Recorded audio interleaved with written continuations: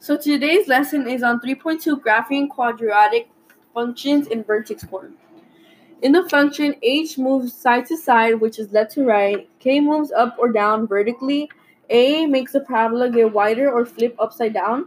If A is negative, that means that the parabola is going to be facing down. If it's positive, it's going to be facing up. The vertex is always h and k, and the AOS, which is also known as the axis of symmetry, is x equals h.